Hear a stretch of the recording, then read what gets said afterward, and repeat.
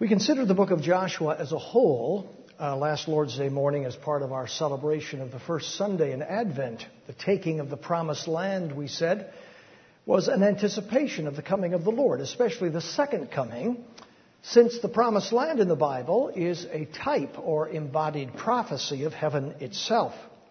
But now we begin our consideration of the book paragraph by paragraph.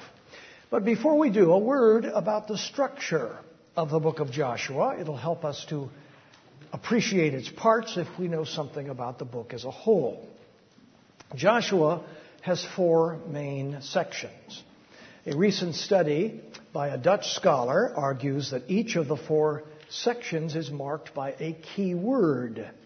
As you may remember, it was the Jewish scholar Martin Buber many years ago who first pointed out that it was characteristic of the authors of the books of the Hebrew Bible to identify their themes in a day before titles or tables of contents, to identify their themes by the use of key words. Since Buber was German, he referred to that word as a Leitwort, that is, a leading word. According to this new study, the Leitwort of the first section of Joshua is the verb to cross, which we find first in verse 2, where the ESV renders it go over. So the first section of the book, from the beginning to chapter 5, verse 12, is about crossing the Jordan into the promised land. That word cross is found 26 times in the first section.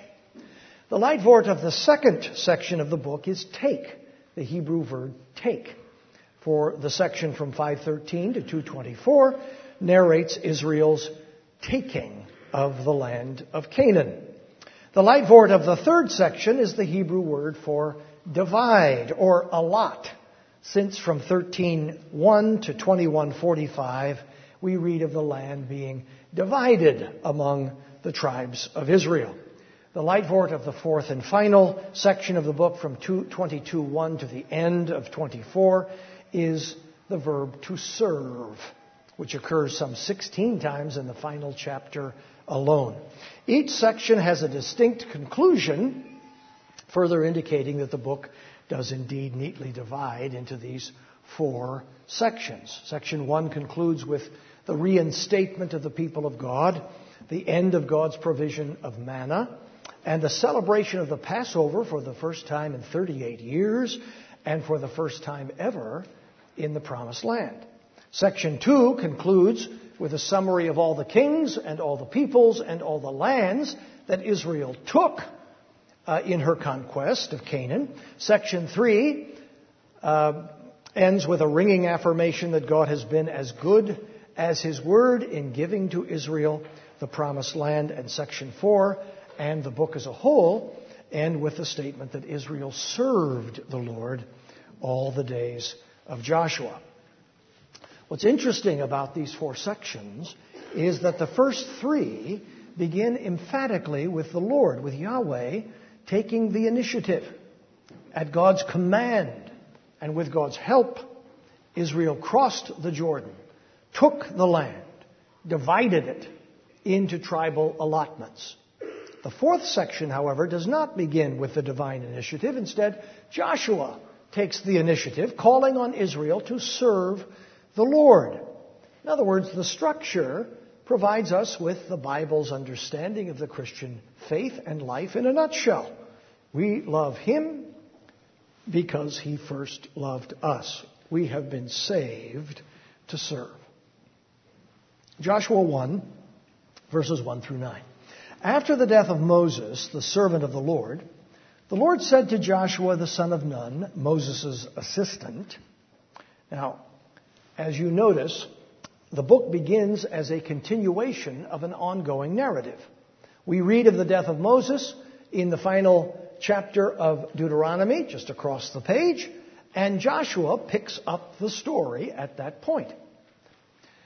It's worth reminding you at the outset that in virtually every English translation of the Bible, Lord is used to translate the personal name of the Lord, the name most scholars today think was pronounced Yahweh or something close to that. Yahweh doesn't mean Lord. It's a name. So Lord is not an actual translation. It is in fact a substitution. As long ago the Jews substituted the Hebrew noun Adonai, which means Lord or Master, for Yahweh, in a superstitious effort to avoid pronouncing the divine name for fear of being guilty of misusing it. Given that the Lord revealed His name to His people, told them that this is what they are to call Him, given that the name occurs thousands of times in the Old Testament, it is passing strange to me that translations executed by Bible-believing scholars, by any biblical scholar for that matter, should continue to practice this contrivance. But they all do. This would be akin to saying angel every time the names Gabriel or Michael appeared in the biblical narrative. We'd never say Gabriel, we'd never say Michael, we'd just say angel instead. What's the point of having a name? What's the point of telling someone what your name is if no one ever uses the name in speaking about you or to you? As we said last time, Joshua means Yahweh saves. The Jah of Joshua is simply the first syllable of Yahweh, the short form of Yahweh. The Greek form of this Hebrew name, as most of you will remember, is Jesus. We already know Joshua, of course, by this time from Exodus and from Numbers and Deuteronomy as Moses' first assistant or most important aide. And also as one of the 12 spies, one of the two, along with Caleb, who brought back an encouraging report when the 12 were sent to reconnoiter the land and assess the military challenges some 38 years before this. So, he said to Joshua, the son of Nun, Moses' assistant, Moses, my servant, is dead. Now therefore arise, go over, or cross this Jordan, you and all this people, into the land that I am giving to them, to the people of Israel. Now, you'll notice throughout this opening paragraph the Hebrew penchant for thinking and writing in extremes. The word all appears 8 times in these 9 verses. All the people, all the places, all the law, all the land, all the days, and so on. It occurs 6 more times in the remainder of the chapter. Scholars also point out that the phraseology of these first 9 verses, phrase after phrase after phrase, is drawn directly from Deuteronomy. It's a way of emphasizing the continuity between Moses and Joshua and the continuing authority of God's law. Every place that the sole of your foot will tread upon, I have given to you, just as I promised to Moses. Now you'll notice the accent is falling on the fact that the Lord is giving Israel the land. And notice the tenses of the verbs in verses 2 and 3. I am giving and I have given. Israel doesn't yet possess the land, but she already holds title to it. From the wilderness and this Lebanon, as far as the great river, the river Euphrates, all the land of the Hittites to the great sea, toward the going down of the sun shall be your territory. No man shall be able to stand before you all the days of your life. Just as I was with Moses, so I will be with you. I will not leave you or forsake you. Be strong and courageous, for you shall cause this people to inherit the land that I swore to their fathers to give them. You will cause this people, he says to Joshua. I will give them the land. God's sovereign power and will and plan, together with our responsibility.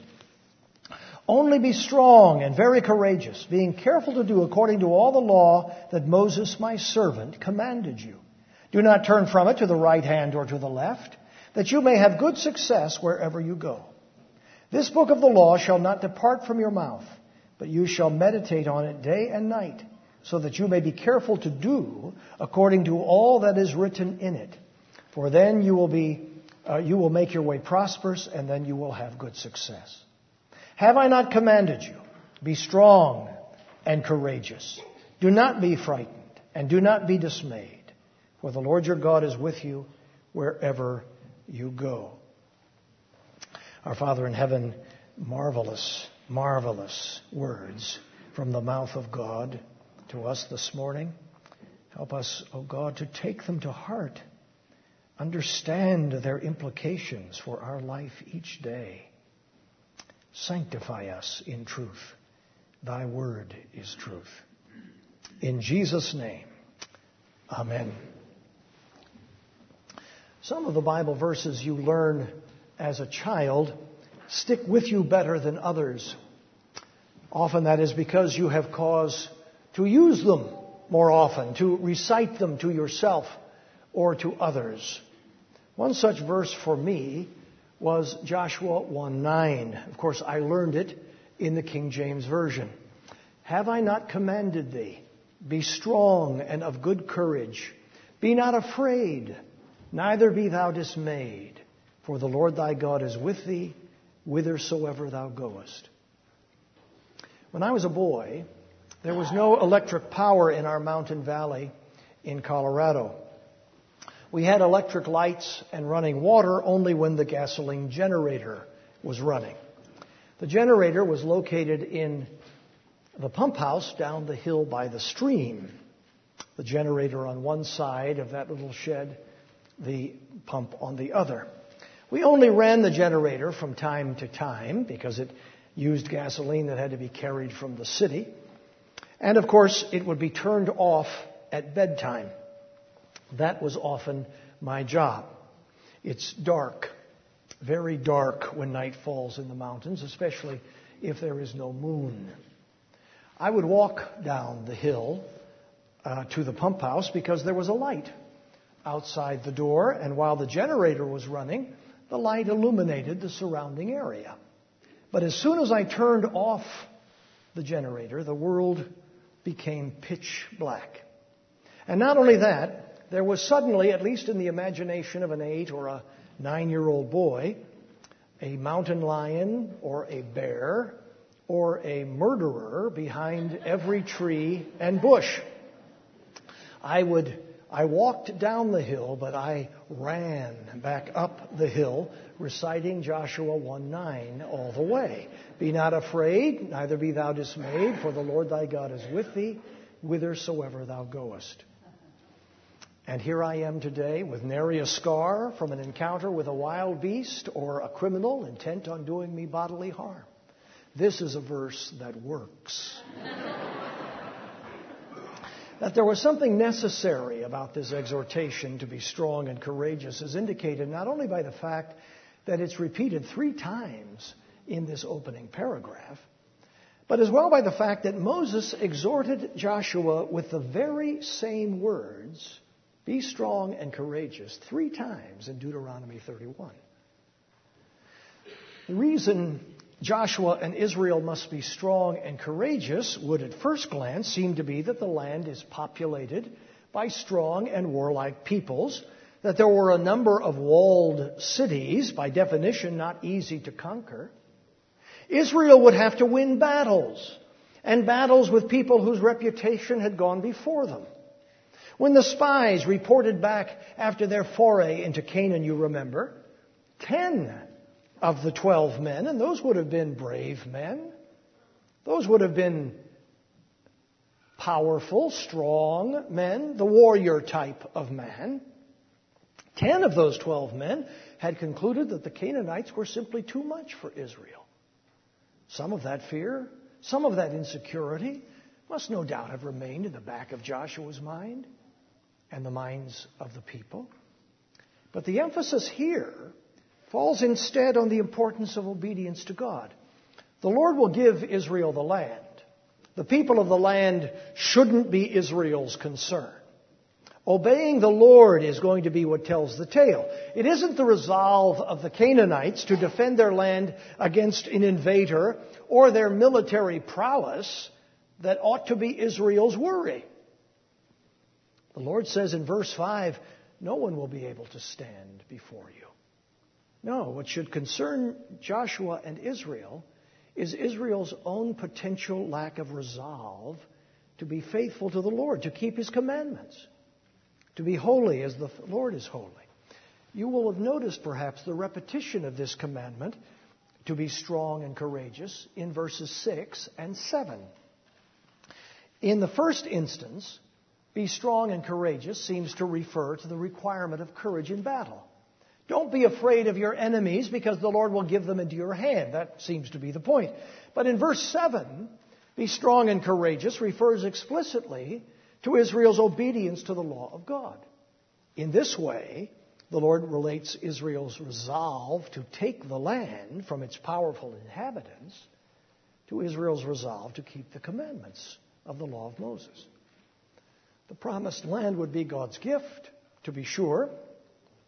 As we're going to see as we read through the book, the Lord will fight for Israel, and it will be the Lord who defeats her enemies. But as with many of God's gifts, to receive them requires commitment, loyalty, faithfulness, and obedience on our part.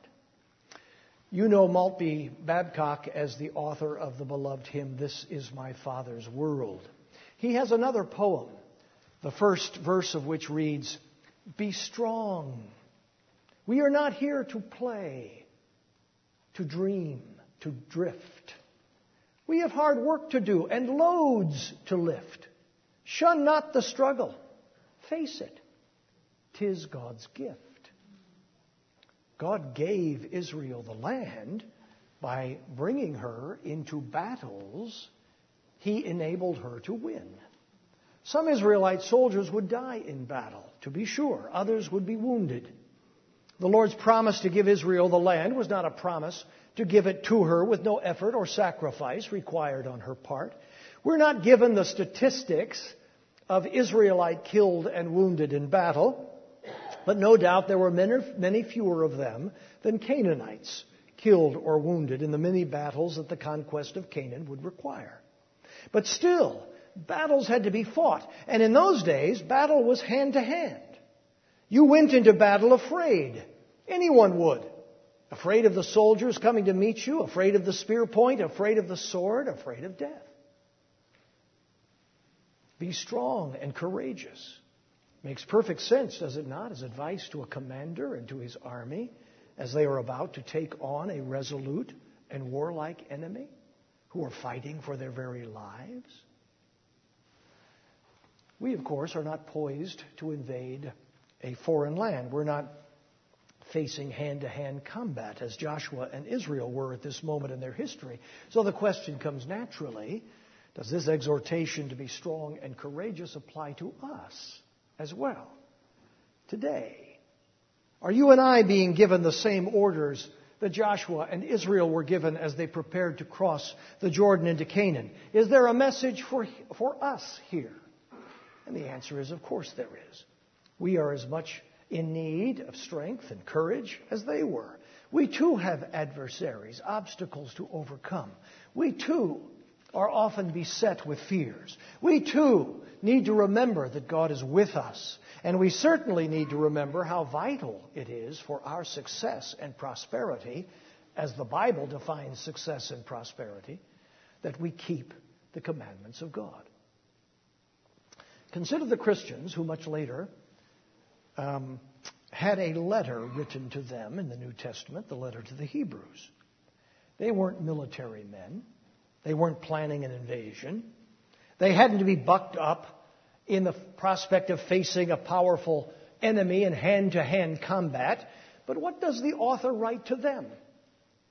For He, that is the Lord, has said, I will never leave you nor forsake you. So we can confidently say, the Lord is my helper, I will not fear. What can man do to me?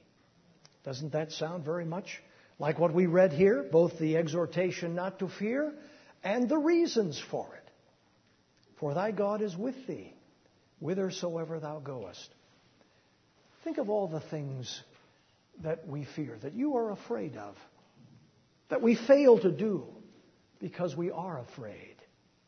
We don't open our mouths to say something to the credit of the Lord Jesus Christ, something about His salvation, because we're afraid of what others might think of us if we were to do so. There's a wonderful testimony in the most recent number of Christianity Today. A Mormon woman, a professor of education at BYU, had raised her children to be faithful Mormons. Her son, like many a loyal Mormon young man, went off on a 2-year mission. But 3 weeks before his stint was to end, he was sent home. Something his mother writes was a horrible disgrace in Mormon culture. He had been reading the New Testament, and in that reading he had encountered a different Jesus than the one Mormonism had taught him. To a room full of missionaries at his parting testimony, this young man had professed faith in Jesus Christ and not in the Mormon church. It did not go over well. He was expelled from the church. His family prevented his formal excommunication by hustling him onto a plane out of Utah. But as he boarded the plane, he pled with his parents, read the New Testament. They did, and the rest, as we say, is history. That young man was strong and courageous, was he not, to open his mouth to confess Jesus Christ in a group of people he knew would not take kindly to his words, when he knew full well that dire consequences were likely to ensue for him and that he might even bring disgrace upon his family. But that's but one way in which we can find ourselves afraid. There are many others. We can be afraid to share our struggles with others. We fear that they will look down on us or perhaps resent us for the implication that we want their help, their encouragement, their prayer, or their support. We're afraid of missing out on something that we want or long for. And so we stew through our lives. We're afraid of the unknown, of the future. Some of us fear for our children, for our health, for our marriage, for our job. We can certainly be afraid of other people and what they might do and how that might affect us or those we love. And of course, from time to time, we fear God Himself, not in the good way of reverence and awe, but fear His anger, His punishment, His becoming annoyed with or tired of us. And of course, we're afraid of death. Virtually everyone, at least most of the time, is afraid of death and would rather remain in this world no matter how difficult or unhappy his or her life might be. As Achilles said to Ulysses when they met in the underworld, "Say not a word in death's favor. I would rather be a paid servant in a poor man's house and be above ground than King of Kings among the dead." Is that not the way most of us think? Most of the time, if not all of the time? Tote up these fears and add other fears, and there is a great deal of fear in our lives. Christians may be told many times in the Bible to fear not, that we do not need to be afraid in these ways, but we struggle to be strong and courageous. It's natural for us to worry. We find it very easy to be afraid, precisely because the strength and the courage that we read about in the opening verses of Joshua is an exercise of faith. And to live by faith is a difficult thing. Indeed, it is the most difficult thing in the world, which is why so very few people do it well. It takes faith to live in the serene confidence that God is with us when we can't see Him. It takes faith to believe that the only thing we really need to worry about, that we need to be concerned about, is that we are faithful to God's Word and obedient to His commandments, when there seem to be so many other things to worry about.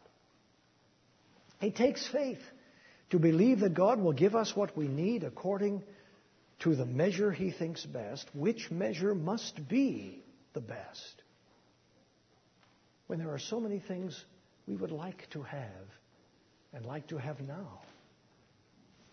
But as Joshua will dramatically remind us, and again, the Lord was with Israel. He did give her the promised land. She needn't have feared the people of Canaan, for their armies were no match for the Lord of hosts, and the only thing that proved to be of vital importance so far as Israel's success was concerned was her obedience to God.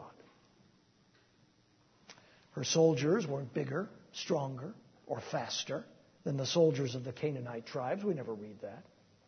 Joshua wasn't a much more clever general than the Canaanite armies had ever faced before. We never read that either. Israel's weapons weren't generations in advance of those used by the Canaanites. We never read that. Everyone was using the same bows, spears, and swords. But Yahweh fought for Israel and against the Canaanites. And that made the outcome of every battle a foregone conclusion. I read the other day about a woman, an older woman, who drove her son's car from Michigan to California to help him make a move there for a job, a new job. It was Christmas time, and the plan was that her husband would fly to California, meet her there. They would enjoy the holiday together as a family. And then the two of them, father and mother, would fly home to Michigan. Just before she was to leave, however, she fell and broke her wrist. Despite the cast on her left arm, she decided she could still make the trip, and so off she drove across most of the country. Several days later in the West, she felt so tired that she pulled off the road and took a nap. And then shortly after that, she stopped at a restaurant for a cup of coffee to wake herself up. At the restaurant, a stranger, came up to her and asked if she were the woman who had been driving the Ford Explorer with Michigan license plates. She agreed that she was, and he explained that a number of men had been looking for her. Somewhere in Indiana, near the beginning of her long trip, a truck driver had noticed this little white-haired lady with a cast on her left arm driving down the highway, away from her home, because he gathered that from the fact that the car was adorned with Michigan plates, and they were already in Indiana. As the miles passed, he kept an eye on her. She obviously seemed to be traveling a long way. And when he left the highway, he radioed ahead to other truckers to take up the watch. And day by day, utterly unbeknownst to her, she had been passed on from one truck driver to another, each taking his turn at looking out for the little white-haired lady with the cast on her left arm who was driving a Ford Explorer with Michigan license plates. When she pulled off the highway to take a nap, they had lost track of her. And a number of drivers, alerted by radio, had been looking for her car until finally one spotted it in the restaurant parking lot. They had been near to calling the police. She'd been blithely unaware that for almost her entire trip, someone had kept her in view. Indeed, a small army of someone's. She hadn't been alone at all, though she didn't know it. What a perfect picture of us so often, unaware or at least unconscious of the fact that someone is looking out for us. The Lord has made many great and precious promises to us, and He is as good as His word. We took note last time of the fact that He fulfills His promises in His own time, and that may require us to wait even a long time for their fulfillment. But not one of His promises has ever failed, and many of them, including many of the most utterly unlikely of them, have been magnificently fulfilled, and once and for all. Israel did gain the promised land. A completely unlikely thing, humanly speaking, when that promise was first uttered to Abraham 600 years before. The Messiah did come. He did suffer and die for our sins. He did rise from the dead. He did return to His Father. And surely after that, who is going to doubt that He will come again to bring salvation to those who are waiting for Him? What is more, He is with us always, whithersoever we go.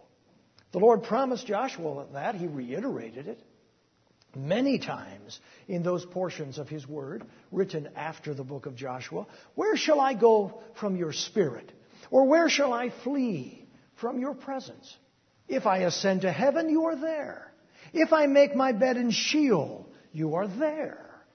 If I take the wings of the morning and dwell in the uttermost parts of the sea, even there your hand shall lead me and your right hand shall hold me. If I say, surely the darkness will cover me, and the light about me be night, even the darkness is not dark to you. The night is as bright as the day. That's Psalm 139. And so important is the divine presence with God's people, and so important is it that they remember this, that Jesus Himself made a point of emphasizing it by making it one of the last things He said to His disciples. And behold, I am with you always to the end of the age. It's not our inheritance to live in fear, but to live in the confidence of God's presence with us, the certainty of His promises, and the simplicity of our lives. That is, all we really have to concern ourselves with is being faithful to the Lord and to His commandments. He will do the rest. People are usually either sympathetic or strong. They are rarely both at the same time. But what those who are afraid of crave are both of those things at once. What the Lord gives us, and only He, is both company and companionship with sympathy on the one hand, and the help we need.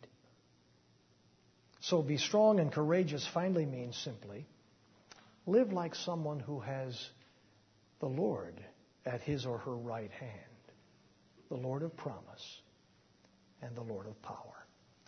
Amen.